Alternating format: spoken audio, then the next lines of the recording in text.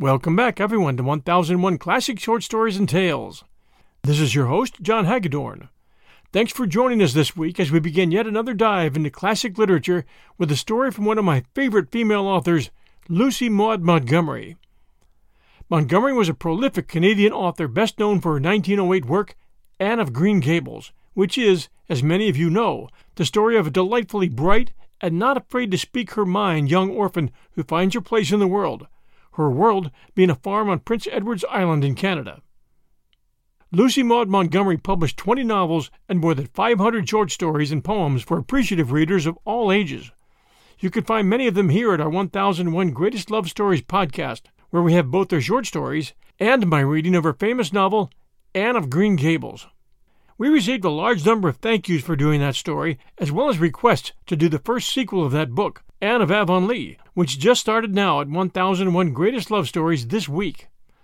I hope you enjoyed today's short story, and I hope you take a minute to check out 1001 Greatest Love Stories as well. And now, The Man on the Train by Lucy Maud Montgomery. When the telegram came from William George, Grandma Sheldon was all alone with Cyrus and Louise. And Cyrus and Louise, aged respectively 12 and 11, were not very much good, Grandma thought, when it came to advising what was to be done. Grandma was all in a flutter, dear oh dear, as she said. The telegram said that Della, William George's wife, was seriously ill at Green Village, and William George wanted Samuel to bring Grandma down immediately. Della had always thought there was nobody like Grandma when it came to nursing sick folks. But Samuel and his wife were both away, had been away for 2 days, and intended to be away for 5 more. They had driven to Sinclair, 20 miles away, to visit with Mrs. Samuel's folks for a week. Dear, oh dear, what shall I do? Said Grandma. Go right to Green Village on the evening train, said Cyrus briskly. Dear, oh dear, and leave you two alone? Cried Grandma. Louise and I will do very well until tomorrow, said Cyrus sturdily. We will send word to Sinclair by today's mail, and Father and Mother will be home by tomorrow night. But I never was on the cars in my life, protested Grandma nervously. I'm so frightened to start alone, and you never know what kind of people you may meet on the train. You'll be all right, Grandma. I'll drive you to the station, get you your ticket, and put you on the train. Then you'll have nothing to do until the train gets to Green Village. I'll send a telegram to Uncle William George to meet you. I shall fall and break my neck getting off the train, said Grandma, pessimistically. But she was wondering at the same time whether she had better take the black valise or the yellow, and whether William George would be likely to have plenty of flaxseed in the house. It was 6 miles to the station, and Cyrus drove Grandma over in time to catch a train that reached Green Village at 9 o'clock. Dear, oh dear, said Grandma. What if William George's folks ain't there to meet me? It's all very well, Cyrus, to say that they will be there, but you don't know. And it's all very well to say not to be nervous because everything will be all right. If you were 75 years old and had never set foot on a train in your life, you'd be nervous too, and you can't be sure that everything will be all right. You never know what sort of people you'll meet on the train. I may get on the wrong train, or lose my ticket, or get carried past Green Village, or get my pocket picked. Well, no, I won't do that, for not 1 cent will I carry with me. You shall take back home all the money you don't need to get my ticket. Then I shall be easier in my mind. Dear, oh dear, if it wasn't that Delia is so seriously ill, I wouldn't venture 1 step out of here. Oh, you'll be all right, Grandma, assured Cyrus. He got Grandma's ticket for her, and Grandma tied it up in the corner of her handkerchief. Then the train came in, and Grandma, clinging closely to Cyrus, was put on it. Cyrus found a comfortable seat for her and shook hands cheerily. Goodbye, Grandma. Don't be frightened. Here's the Weekly Argus. I got it at the store. You might like to look over it. Then Cyrus was gone, and in a minute the station house and platform began to glide away. Dear, oh dear, what has happened to it? Thought Grandma in dismay. The next moment she exclaimed aloud, Why, it's us that's moving, not it. Some of the passengers smiled pleasantly at Grandma. She was the variety of old lady at which people do smile pleasantly, a grandma with round, pink cheeks, soft brown eyes, and lovely snow-white curls is a nice person to look at wherever she's found. After a while, Grandma, to her amazement, discovered that she liked riding on the cars. It was not at all the disagreeable experience she had expected it to be. Why, she was just as comfortable as if she were in her own rocking chair at home. And there was such a lot of people to look at, and many of the ladies had such beautiful dresses and hats. After all, the people you meet on a train, thought Grandma, are surprisingly like the people you meet off of it. If it had not been for wondering how she would get off at Green Village, Grandma would have enjoyed herself thoroughly. We'll return with our story, The Man on the Train, by Lucy Maud Montgomery, right after these sponsor messages. And now back to our story. 4 or 5 stations farther on, the train halted at a lonely-looking place consisting of the station house and a barn, surrounded by scrub woods and blueberry barrens. One passenger got on, and, finding only one vacant seat in the crowded car, sat right down beside Grandma Sheldon. Grandma Sheldon held her breath while she looked him over. Was he a pickpocket? He didn't appear like one, but you never can be sure of the people you meet on the train. Grandma remembered with a sigh of thankfulness that she had no money. Besides, he seemed really very respectable and harmless. He was quietly dressed in a suit of dark blue serge with a black overcoat. He wore his hat well down on his forehead and was clean-shaven. His hair was very black, but his eyes were blue. Nice eyes, Grandma thought. She always felt great confidence in a man who had bright, open, blue eyes. Grandpa Sheldon, who had died so long ago, 4 years after their marriage, had had bright blue eyes. To be sure, he had fair hair, reflected Grandma. It's real odd to see such black hair with such light blue eyes. Well, he's real nice looking, and I don't believe there's a mite of harm in him, she thought. The early autumn night had now fallen, and Grandma could not amuse herself by watching the scenery. She bethought herself of the paper Cyrus had given her and took it out of her basket. It was an old weekly, a fortnight back. On the first page was a long account of a murder case with scare heads, and into this Grandma plunged eagerly. Sweet old Grandma Sheldon, who would not have harmed a fly and hated to see even a mousetrap set, simply reveled in the newspaper accounts of murders, and the more shocking and cold-blooded they were, the more eagerly did Grandma read of them. This murder story was a particularly good one from Grandma's point of view. It was full of thrills. A man had been shot down, apparently in cold blood, and his supposed murderer was still at large and had eluded all the efforts of justice to capture him. His name was Mark Hartwell, and he was described as a tall, fair man with full auburn beard and curly light hair. "What a shocking thing!" said Grandma aloud. Her companion looked at her with a kindly, amused smile. "What is it?" he asked. "Why, this murder at Charlottesville," answered Grandma, forgetting, in her excitement, that it was not safe to talk to people you meet on a train.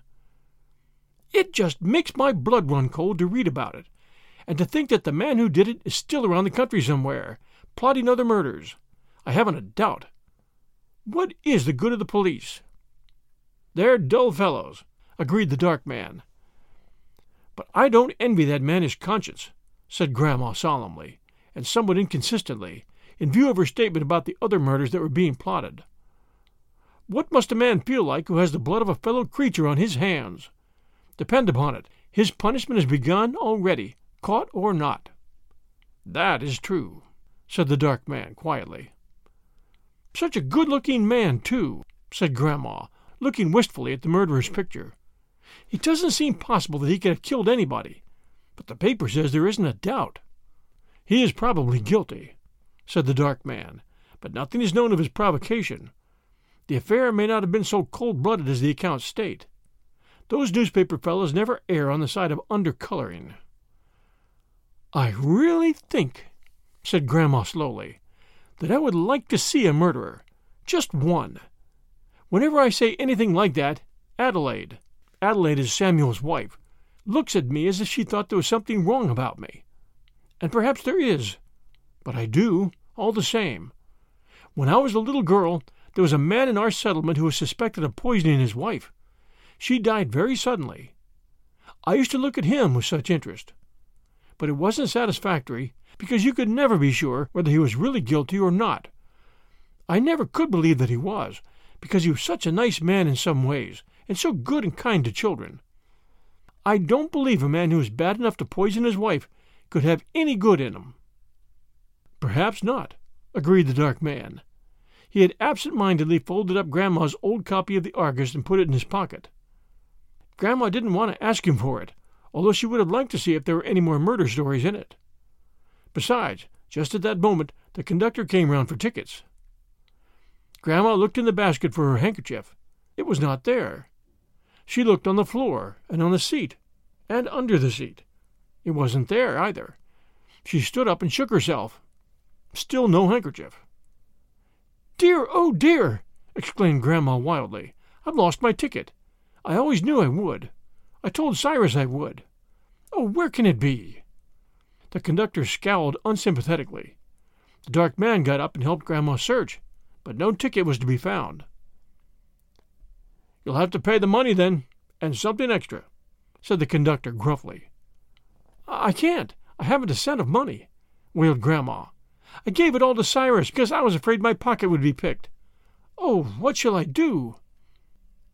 "Don't worry. I'll make it all right," said the dark man. He took out his pocketbook and handed the conductor a bill. That functionary grumblingly made the change and marched onward, while Grandma, pale with excitement and relief, sank back into her seat. "I can't tell you how much I'm obliged to you, sir," she said tremulously. "I don't know what I should have done. Would he have put me off right here in the snow?" "I hardly think he would have gone to such lengths," said the dark man with a smile. "But he's a cranky, disobliging fellow enough. I know him of old. And you must not feel overly grateful to me. I am glad of the opportunity to help you. I had an old grandmother myself once," he added with a sigh. "You must give me your name and address, of course," said Grandma. "And my son, Samuel Sheldon of Midburn, will see that the money is returned to you. Well, this is a lesson to me. I'll never trust myself on a train again, and all I wish is that I was safely off this one.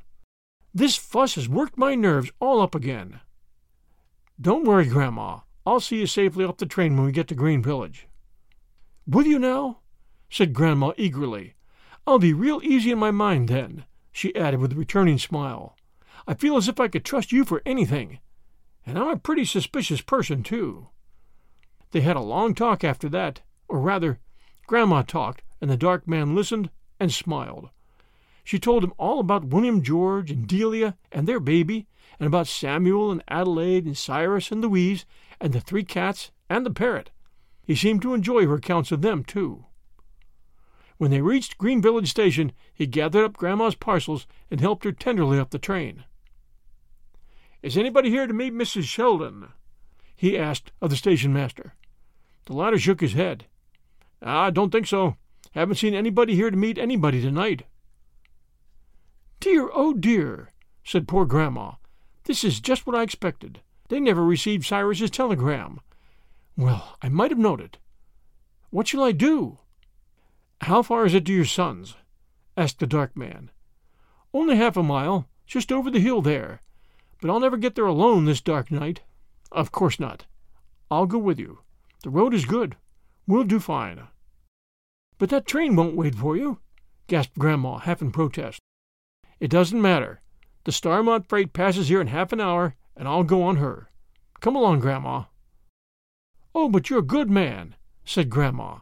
"Some woman is proud to have you for a son." The man did not answer. He had not answered any of the personal remarks Grandma had made to him in her conversation. They were not long in reaching William George Sheldon's house, for the village road was good, and Grandma was smart on her feet. She was welcomed with eagerness and surprise. "To think that there was no one to meet you!" exclaimed William George. "But I never dreamed of your coming by train, knowing how you were set against it." "Telegram? No, I never got it. I suppose Cyrus forgot to send it. I'm most heartily obliged to you, sir, for looking after my mother so kindly." "It was a pleasure," said the dark man courteously. He had taken off his hat, and they saw a curious scar, shaped like a large, red butterfly, high up on his forehead under his hair. "I am delighted to have been of any assistance to her. He would not stay for supper. The next train will be in, and he must not miss it." "There are people looking for me," he said with his curious smile. "They'll be much disappointed if they do not find me." He had gone, and the whistle of the Starmont freight had blown before Grandma remembered that he had not given her his name and address. "Dear, oh dear, how are we ever going to send that money to him?" she exclaimed. "And he's so nice and good-hearted." Grandma worried over this for a week in the intervals of looking after Delia. One day William George came in with a large city daily in his hands. He looked curiously at Grandma, and then showed her the front-page picture of a man, clean-shaven, with an oddly shaped scar high up on his forehead. "Did you ever see that man, Mother?" he asked. "Why, of course I did," said Grandma excitedly. "Why, it's the man I met on the train. Who is he? What's his name? Now we'll know where to send—" "That is Mark Hartwell, who shot Amos Gray at Charlottesville 3 weeks ago," said William George quietly. Grandma looked at him blankly for a moment. "It couldn't be," she gasped at last. "That man a murderer? I'll never believe it." "It's true enough, Mother. The whole story is here. He had shaved his beard and dyed his hair and came near getting clear out of the country. They were on his trail the day he came down in the train with you and lost it because of his getting off to bring you here. His disguise was so perfect that there was little fear of his being recognized so long as he hid that scar. But he was seen in Montreal, and he was run to earth there. He's made a full confession." "I don't care," cried Grandma valiantly. "I'll never believe he was all bad. A man who would do what he did for a poor old woman like me, when he was flying for his life, too. No, there was good in him even if he did kill that man, and I'm sure he must feel terrible over it." In this view Grandma persisted. She never would say or listen to a word against Mark Hartwell, and she had only pity for him whom everyone else condemned. With her own trembling hands she wrote him a letter to accompany the money Samuel sent before Hartwell was taken to the penitentiary for life. She thanked him again for his kindness to her, and assured him that she knew he was sorry for what he had done, and that she would pray for him every night of her life. Mark Hartwell had been hard and defiant enough, but the prison official said that he cried like a child over Grandma Sheldon's little letter. "There's nobody all bad," says Grandma when she relates the story. "I used to believe a murderer must be, but I know better now. I think of that poor man all the time. He was so kind and gentle to me. He must have been a good boy once. I write him a letter every Christmas, and I send him tracts and papers. He's my own little charity. But I've never been on the cars since, and I never will be again. You never can tell what will happen to you or what sort of people you meet if you trust yourself to a train." Thanks for joining us for The Man on the Train by Lucy Maud Montgomery. And don't forget to enjoy both of her stories, Anne of Green Gables and Anne of Avonlea, at 1001 Greatest Love Stories. That podcast is available wherever good podcasts are found. This is your host, John Hagedorn, and this is 1001 Classic Short Stories and Tales. Until next Sunday night at 6 p.m. Eastern Time, everyone, stay safe, and we'll be back soon.